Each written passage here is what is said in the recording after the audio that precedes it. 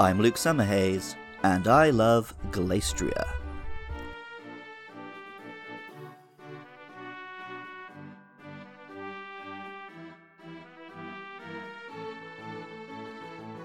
Human beings have been riding horses for at least 3,500 years, probably longer. Before history itself, cave paintings depict humans atop horseback.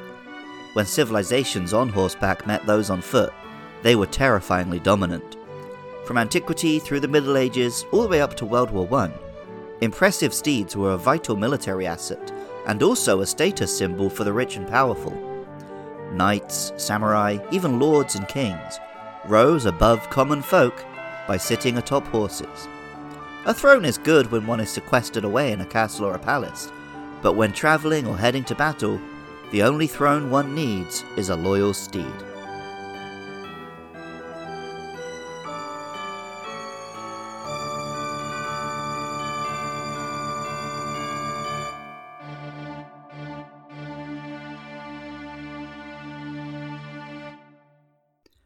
Going into the new DLC areas of Pokemon Sword and Shield, I was somewhat disappointed by the fact that I saw pretty much everything in advance.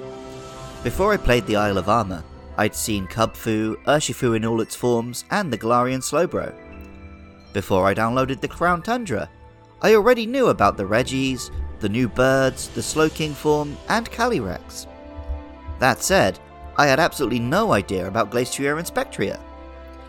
When one first arrives in the tundra and sees the statue of Calyrex, it is sitting atop a steed. I immediately wondered, is this just a Rapidash or a Mudsdale? Or is there a new Pokemon I know nothing about? I allowed myself to dream. The quest of returning Calyrex to its power first involves reuniting it with its steed by placing a special carrot on a plinth. If those carrots were grown on the frozen slope, they will be Ice Seed carrots and attract Glaistria. Although the player battles Glaistria, they can't catch it on its own. It must be caught when fused with Calyrex, though we'll go into that mechanic in the Calyrex episode. Glaistria itself is a brilliant white horse with mane and hooves of bluish ice. Pokemon Sword tells us, Glaistria emits intense cold from its hooves. It's also a belligerent Pokemon. Anything it wants, it takes by force. And Pokemon Shield tells us, Glaistria has tremendous physical strength, and the mask of ice covering its face is 100 times harder than Diamond. The name Glaistria is a simple combination of Glacier and Destria, a historical warhorse. The Japanese name is Blizzapos, combining blizzard and hippos, which is Greek for horse. When controlled with the Reins of Unity, Glaistria is a noble steed, though it can be a dangerous monster. This was its nature before meeting Calyrex, and is how the player first encounters it. A white horse which brings calamity may be a reference to Conquest, the horseman of the apocalypse who rode a white horse. This is far from the only horse in mythology and folklore that Glaistria draws inspiration from.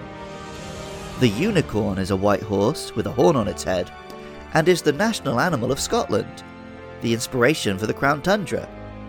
Perhaps, just as Zamazenta and Zacian are based on King Arthur's sword and shield, Glaistria represents his steed, Hengloan.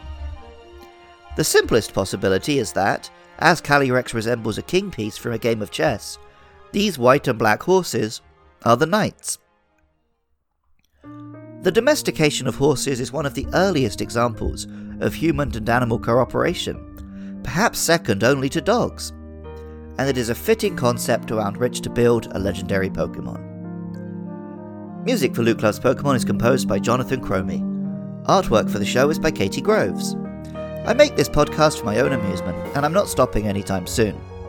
That said, hosting my podcasts online does cost me money, so if you enjoy any of them and want to help out, please consider supporting at patreon.com/podcastiopodcastius. Even more than that, I love it when listeners get in touch. Please hit me up on Twitter or Facebook at LukeLovesPKMN. I want to hear from you about upcoming monsters. Spectria and Calyrex are the next 2 episodes. Monsters I've already spoken about, or, for the 25th anniversary special, just why you love Pokemon.